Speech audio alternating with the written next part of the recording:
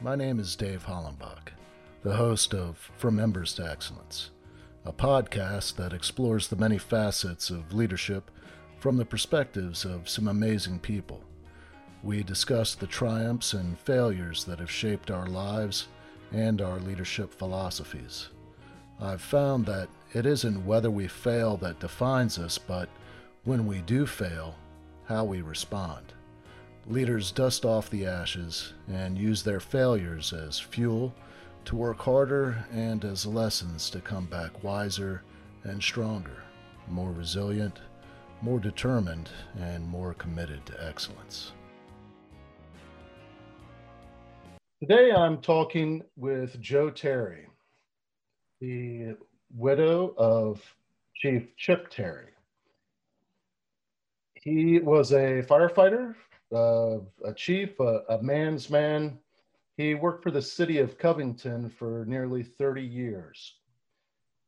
Chip struggled with PTSD, and he eventually lost his battle, leaving behind his wife, Jo, and 6 children and 1 grandson.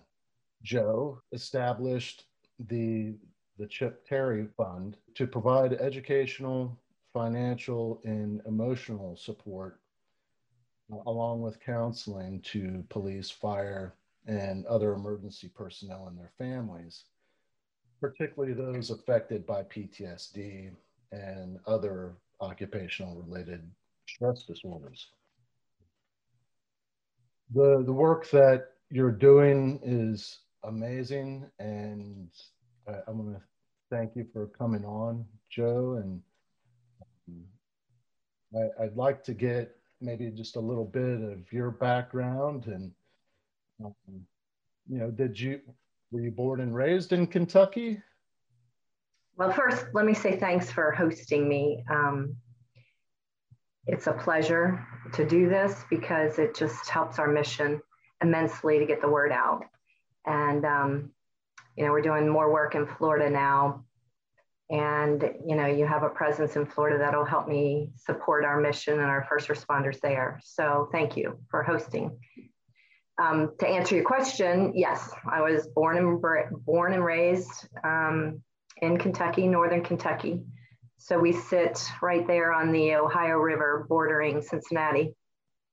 I grew up in a family with 6 children myself, my parents, and met Chip when we were still in college. I was studying to be a physical therapist. So I graduated from the University of Kentucky back in 1985. I've lived my whole life here in Kentucky. Was Chip going to University of Kentucky as well? Is that where you guys met? No, he is from Ludlow, Kentucky, which isn't far from where I grew up. He's on a river town, and we met, as most young kids do, in a bar playing quarters. And started dating while he was actually taking a break from college. He couldn't figure out what he wanted to do with his life. He was volunteering at Ludlow Fire Department at the time and studying music at the university and Northern Kentucky University. So he was a fine arts major. And when we met, shortly after we met, he went on to get his paramedic license because I think he had decided he wanted to get into the fire service at that point. No one was hiring. So he completed his medic license. And at that time, medics in the state of Kentucky were separate from fire service. So he worked for a local EMS company running the medic unit. And then in 1986, he got on Covington Fire Department, and we married shortly after that. So, basically we were kids when we met and kids when we got married, and I've lived the life of the fire service wife, my whole adult life, basically. Did you end up going into physical therapy? Did you end up becoming a physical therapist? Yeah, I graduated from UK in 1985. Started right away in an orthopedic practice, so my background is all orthopedics. By 1992, I had enough of working for people, so I opened my own clinic with Chip's help, and we were just partners in everything. We grew up together. He was my business partner. You know, he worked at the firehouse one day and he worked with me on the other two in between raising, you know, our 6 kids. So we were very busy, but it was a good life, you know. University of Kentucky, that's in Louisville?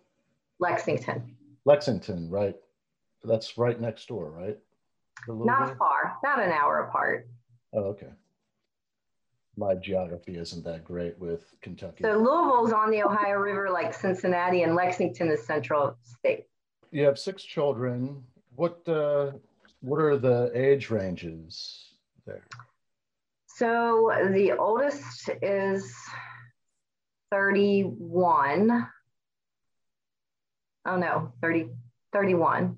And the youngest is 17.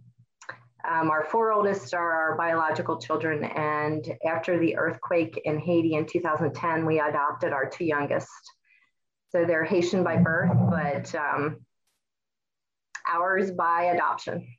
Can you tell me some more specifics about what you're doing with the Chip Terry Fund? So if I'm going to give you the specifics, you want me to start with how we even got there, or would you like the specifics first?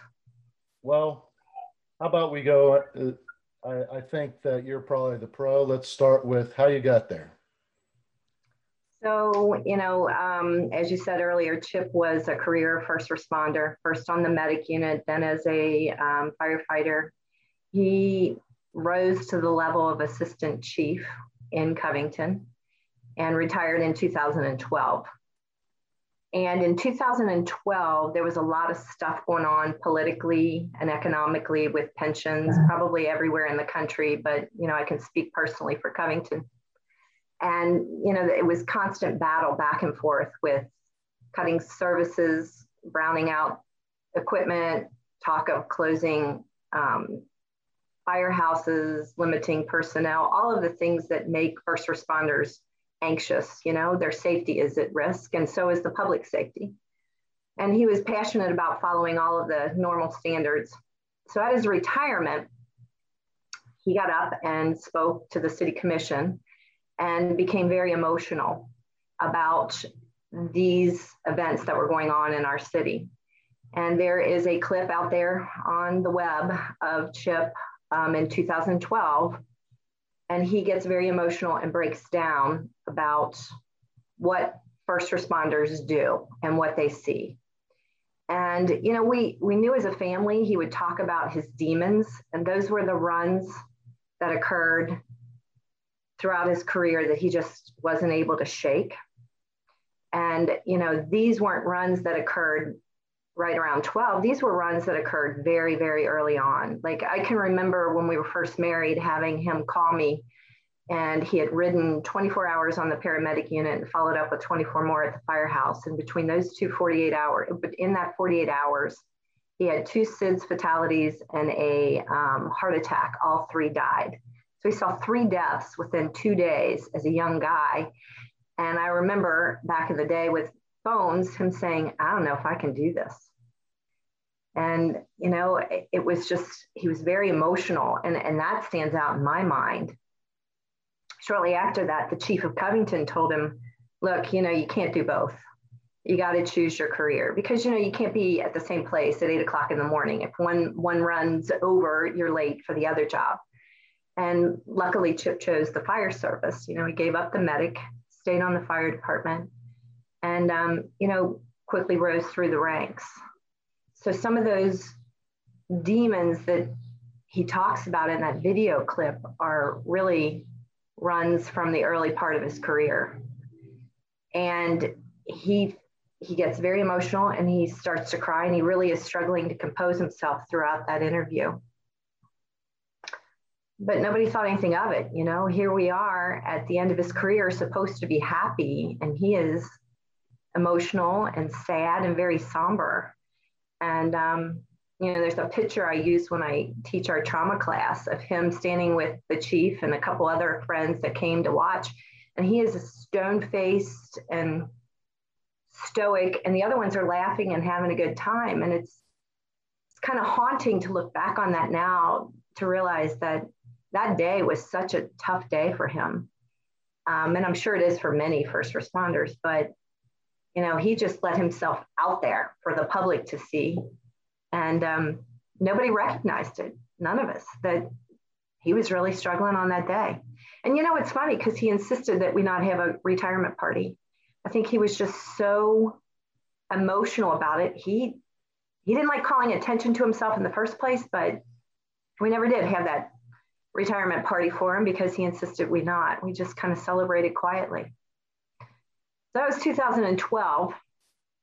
We move on with life. He struggled to find what he wanted to do. He was very young. He bounced around from a nonprofit to a couple other jobs, never really liked any of it, but knew he wanted to work, and ended up teaching leadership classes at the University of Cincinnati's Fire Science program. By then, he had earned his master's in leadership from Northern Kentucky University here, and loved to teach and loved to lead. And that was just kind of an adjunct position. So he also worked for a company called 1-800-BOARD-UP. And they're a national company, but he started out just going out on runs and boarding up people's property, roof stuff, whatever they needed to do. And because of his background in business with me, he ended up managing the local franchise here in Cincinnati for the owner. He just worked himself nonstop. So, by 2015, we start to see Chip's personality change. So remember, 2012 is when he talks about his demons in retirement. 3 years later, things aren't going so well within our own marriage. We had been married for over 25 years. We're pushing 30 years by that time. And we have 6 kids, and things just are not right. He's not connected with me. So we start to see this emotional kind of marriage up and down, like a lot of marriages go through. And I'm beginning to wonder, if this is where divorce starts. You disconnect and you have these little bickering back and forth. And he wasn't coming to bed at night on a regular basis. So our intimacy was kind of failing. And I'm thinking, he just doesn't love me anymore, or I'm not pretty enough, or, all the things that a wife would begin to think. You start to get insecure in your own self. Personally, that makes you less committed to them, right? So in that relationship, you start to just drift apart. There were other things that we talk about in our seminar, the withdrawal, the things that happened even with my kids. So it wasn't just me. There were things that he did with our children that they were angry or upset about. And, we labeled him a jackass. And in my work now with so many families and widows and families that are surviving PTSD, it's a common theme that the first responder becomes just a jerk. And what we know now is that that's not necessarily them, that the physiological changes that occur in the brain and the prefrontal cortex, where your personality is housed, and your fight and flight and that anger, all of those things in the brain are changing because of these cumulative traumas and PTSD. But when you're living that relationship, that's not what you're thinking. You're just thinking, man, is this worth it?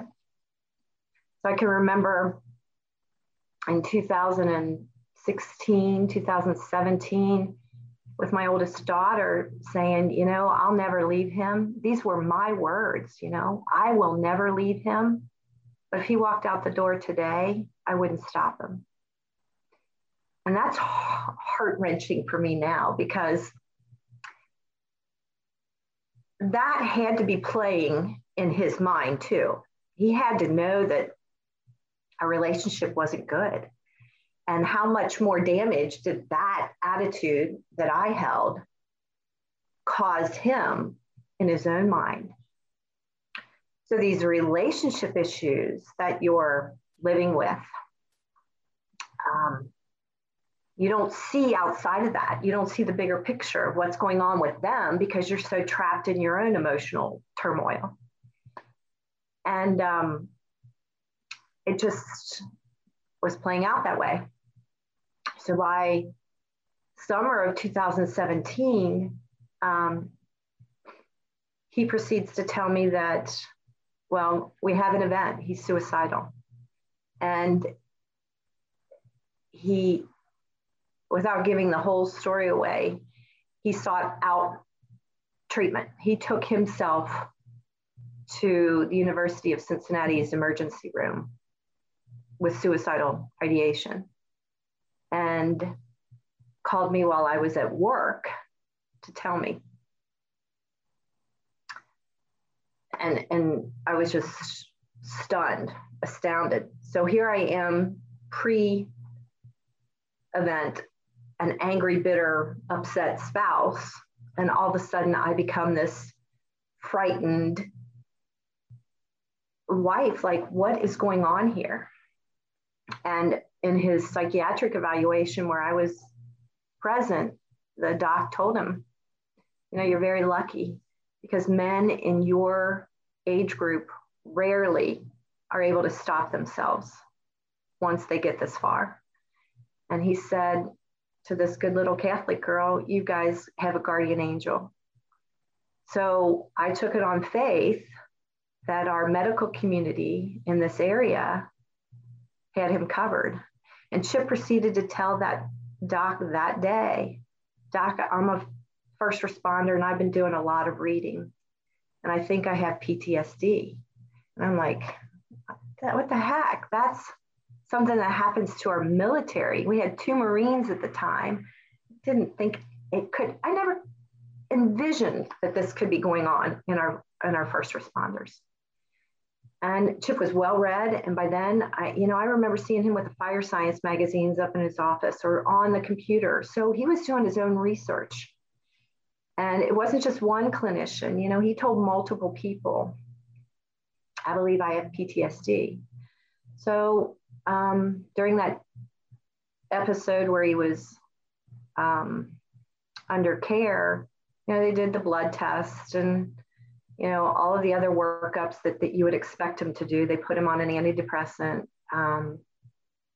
He quit drinking cold turkey. And they put him in what's called an IOP, which is an intense outpatient program for substance abuse. And, you know, again, I'm still hearing those words that, you know, we have a guardian angel, and I'm assuming that everything's going to be fine. So he did his full 9 weeks, 12 weeks, whatever it was, of IOP, Monday through Thursday, 6 p.m. to 9 p.m. And because he was so private, we didn't share this with anyone. You know, his boss knew, but it was a very small group of people that really knew what had happened to him because he was so private and he didn't want that stigma.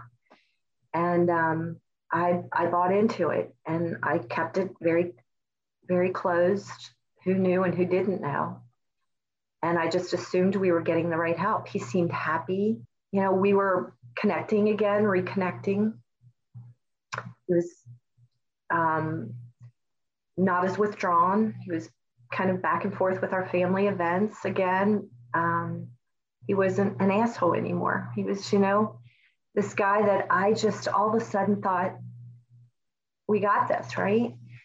And so it was September of 2017, and he finished his IOP like on a Thursday. And we celebrated our 31st anniversary that Sunday before. And now by September 15th, he had purchased a gun, walked the flood wall, took a bottle of bourbon, shot himself down on the flood wall.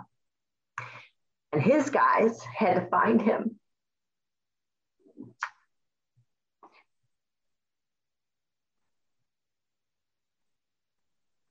To this day, those guys still struggle.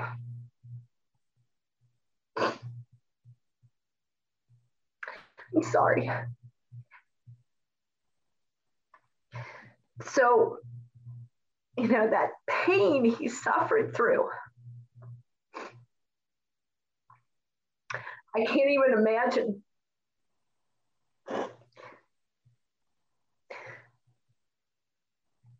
To picture someone that hopeless,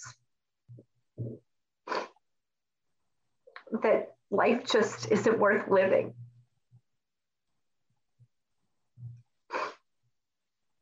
It just breaks my heart. And to think that he hand delivered the diagnosis, right? He told them. There wasn't one trauma assessment done on him. Nobody even acknowledged that he spoke those words. Nobody put it together. And this is 2017.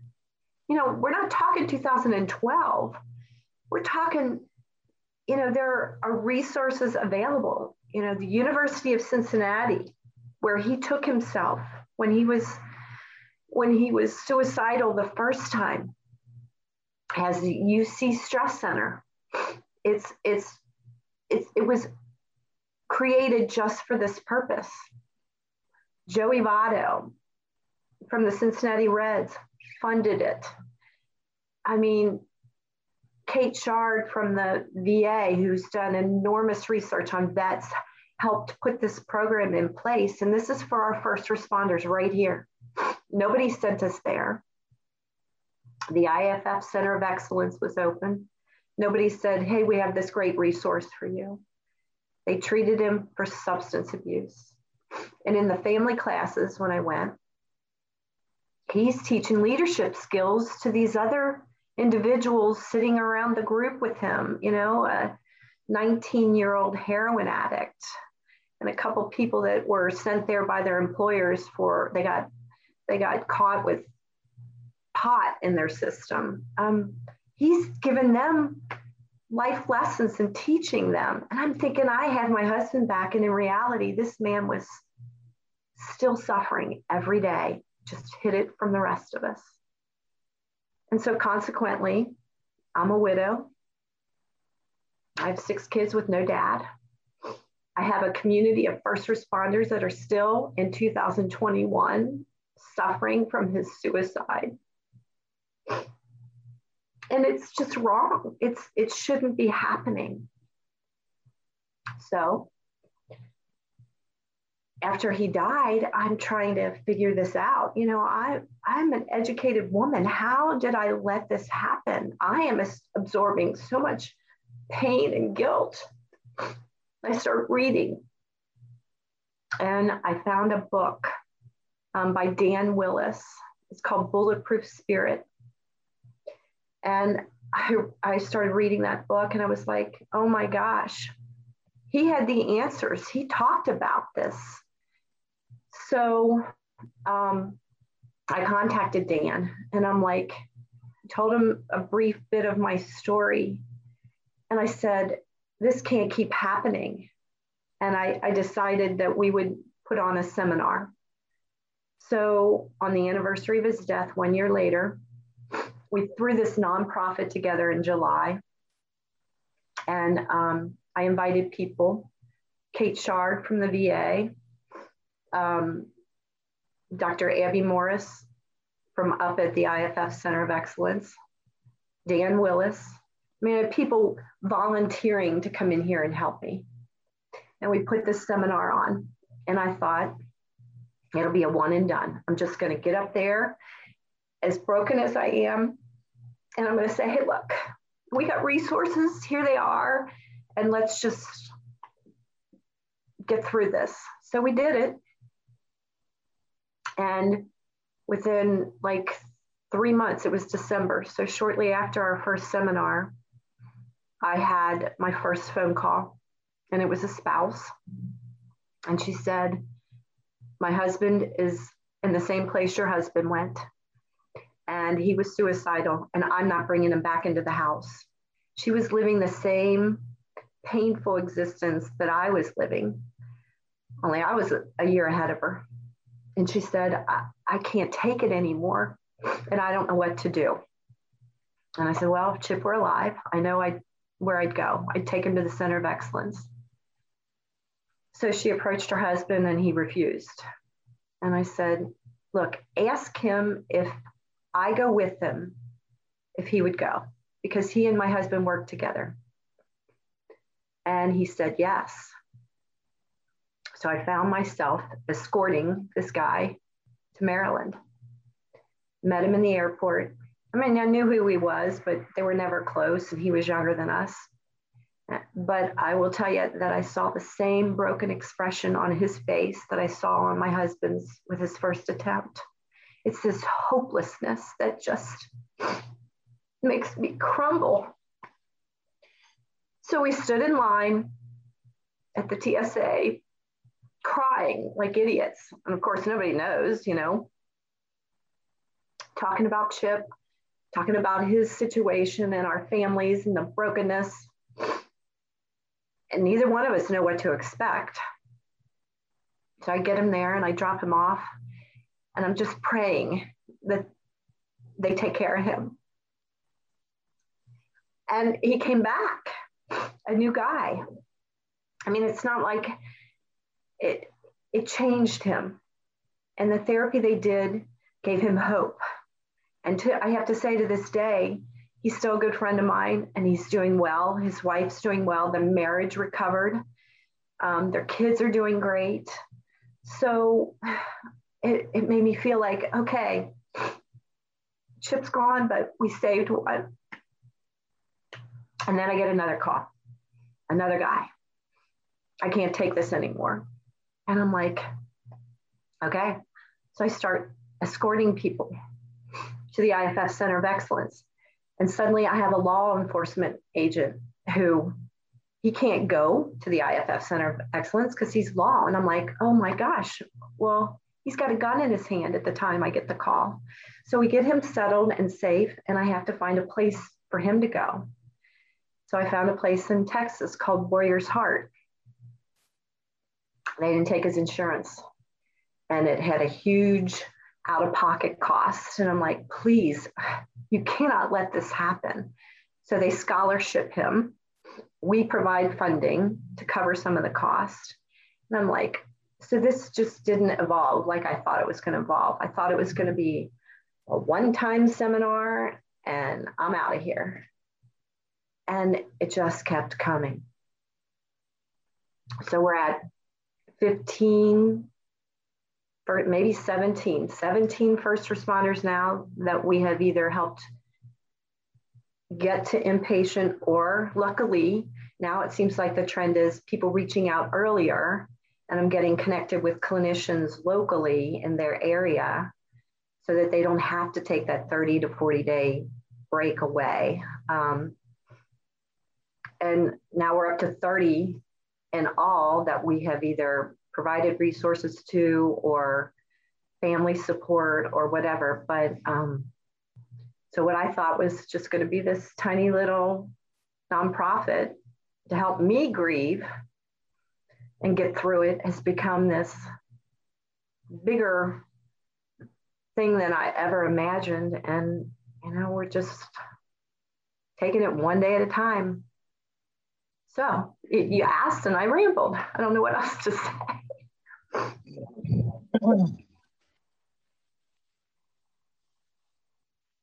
Thank you.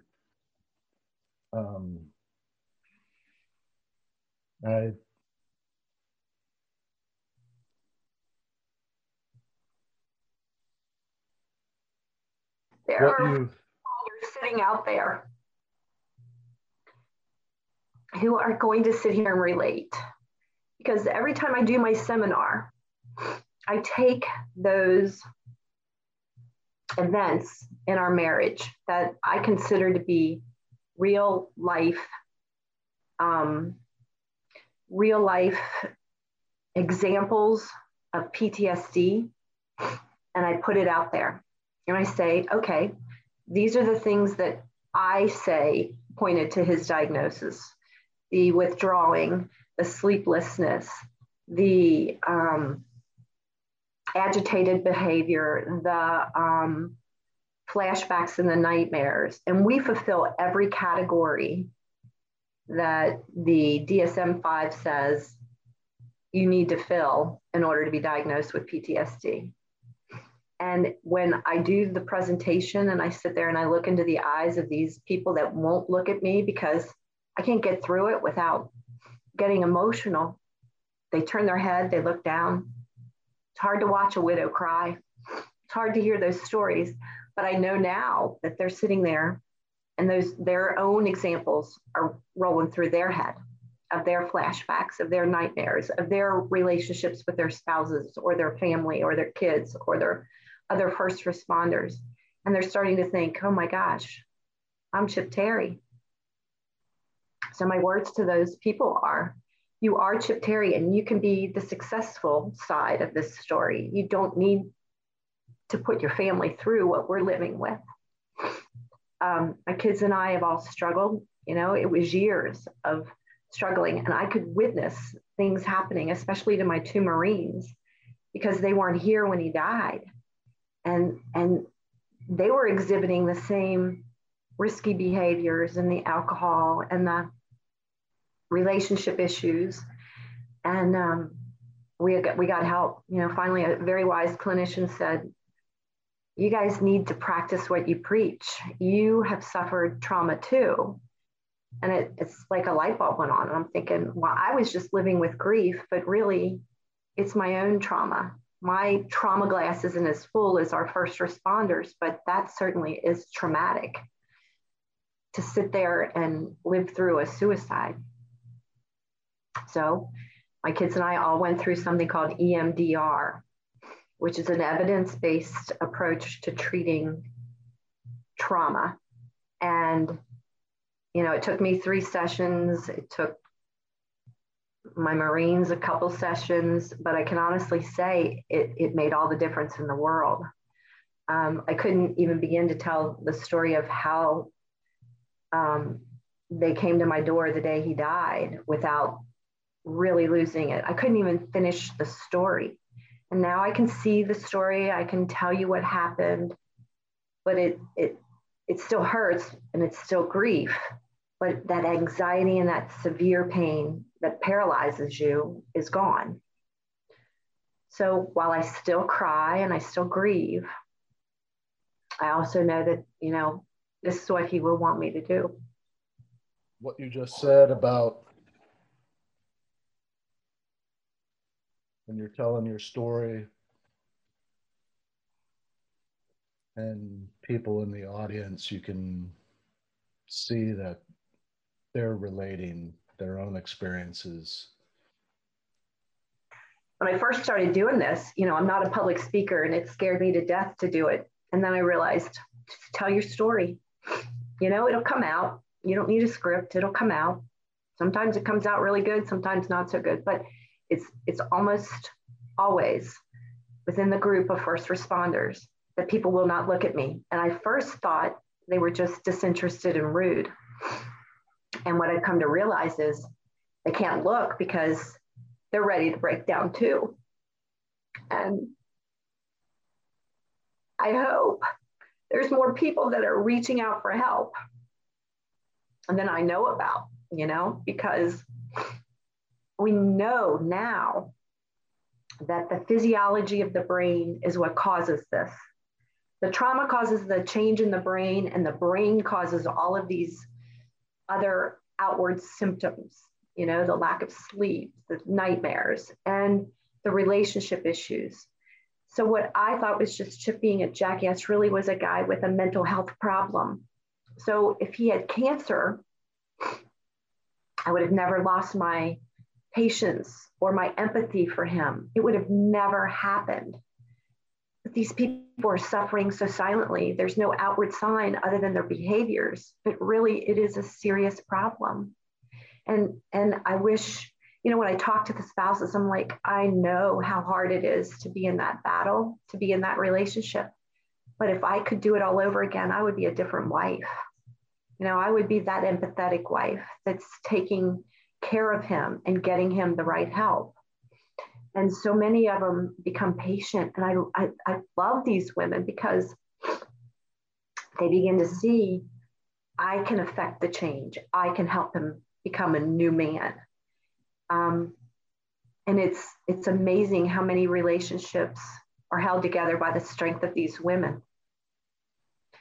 I had one event where a spouse whose husband died from occupational cancer was angry and grieving.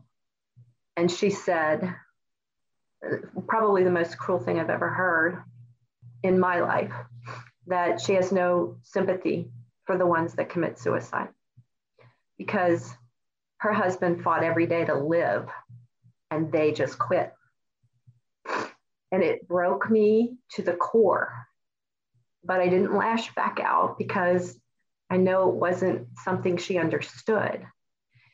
So when I get comments like that, or comments from other first responders that these people are weak and they're cowards and they're pussies and they just want a vacation, or they're trying to get out of work, or they're trying to get workers' comp, I'll address those people, because until you walk in their shoes, you have no idea what it's like. So, when you understand the physiology of the brain, then come talk to me about them being weak and cowardly or not wanting to live, because the ones I know that we've lost have fought a long, long battle, probably longer than some of those cancer battles are fought. We're talking 2012. This man was fighting in 2012. How many others are out there that are still fighting? You just need the right direction. And then I think they'll have some hope. On my website, I have a page of resources dedicated to mental health. And if it's all right with you, I'd like to put a link to your website on there. Absolutely. Absolutely.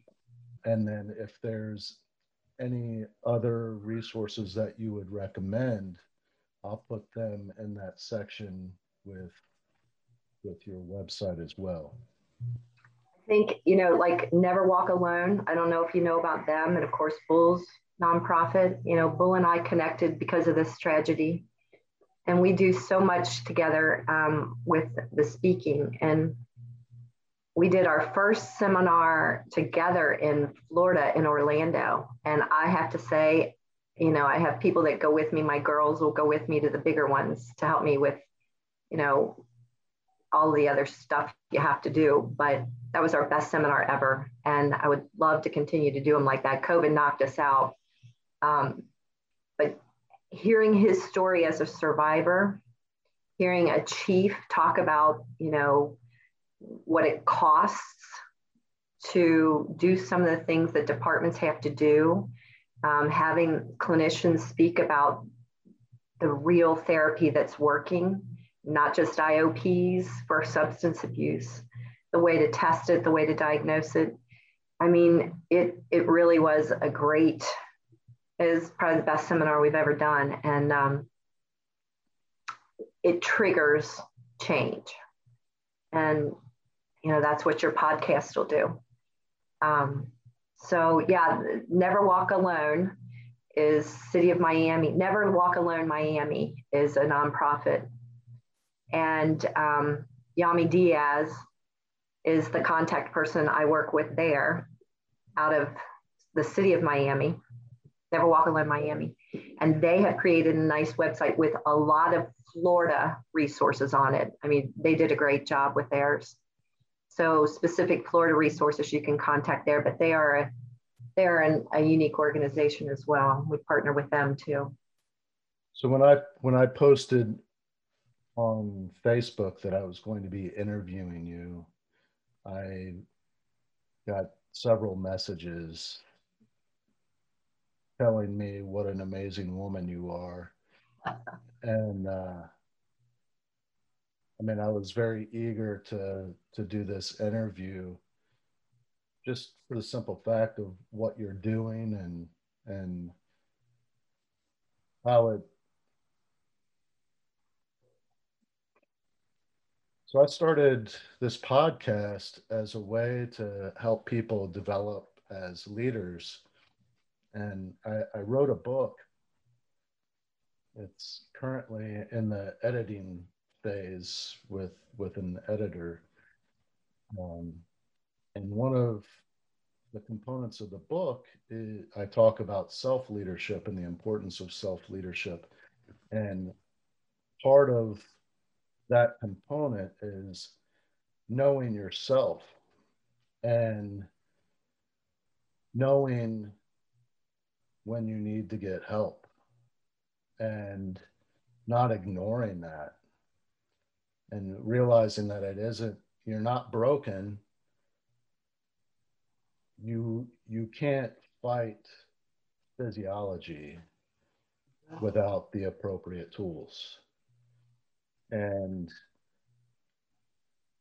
if you can educate yourself, and sometimes it's just a lack of awareness of, no, I'm not broken. And that overwhelming feeling of I'm lost and there's nothing that I can do. And you're just waiting for.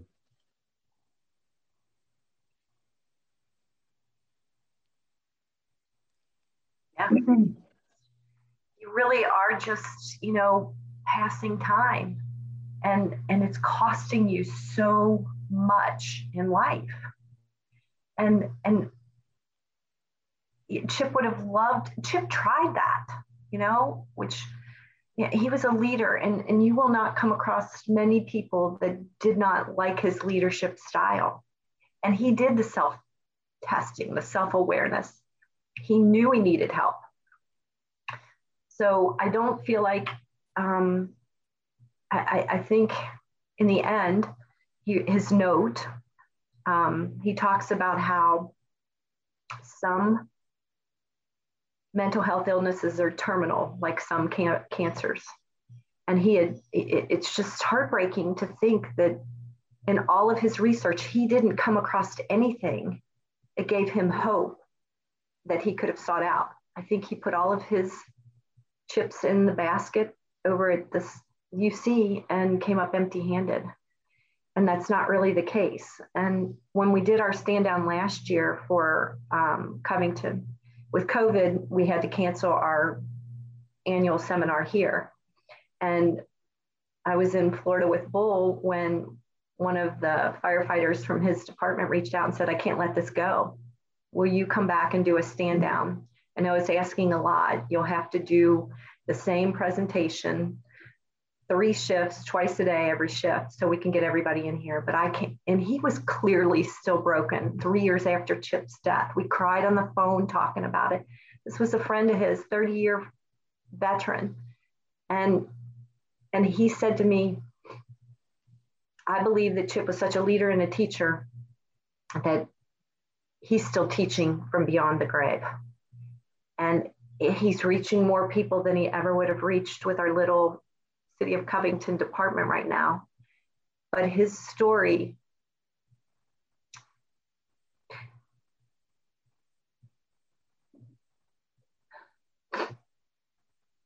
of tragedy is one that we can turn into one of hope. And Chip would always say, when he was wrong, at the city, in the house, with the kids, when he made a mistake, he owned it. And it was probably the strongest quality he had in our marriage. And he taught me a lot about leadership. So when he was wrong, he owned it. And I usually conclude my conversation with a part of his suicide letter. And I tell him, this is one instance I wish you were in front of me where I could say, you got this wrong, because it's not terminal. And we're seeing evidence of that every day with 30 first responders that are alive, that I've worked with, that Bull's worked with, that are making progress, and the relationships are being repaired. These these individuals that accomplish suicide, right? Their pain is definitely gone, but they have just shared it with the rest of us. And so we will carry it with us every day. And I know no one thinks about that. They just want to release themselves. But if they knew the damage they caused, a lot of them would probably stop themselves. They're just not thinking. The rational brain is not thinking. I could go on all day about this, but you're doing a great job, Dave. I appreciate it. Thank you.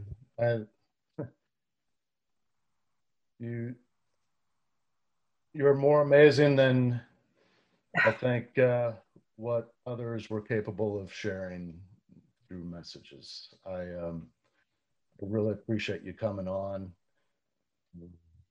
You've moved me more than you know, and it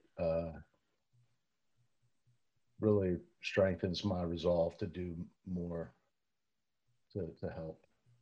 Well, if there's anything I can do for you, please don't hesitate to reach out. Likewise. I will, and I'll be happy to put your information on our website as well and credit you with all the good work you're doing.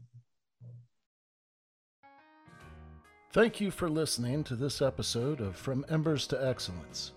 Please like and subscribe to my YouTube channel. Follow me on your favorite podcast platform and visit hollenbachleadership.com for additional content. My goal is and always will be to add value to as many people as possible. So if I can be of any assistance to you or someone you know, please connect with me via email or on one of my social media accounts, linked on the homepage of my website. Remember, our failures don't define us unless we let them, and the only true measure of a leader is the success of their team.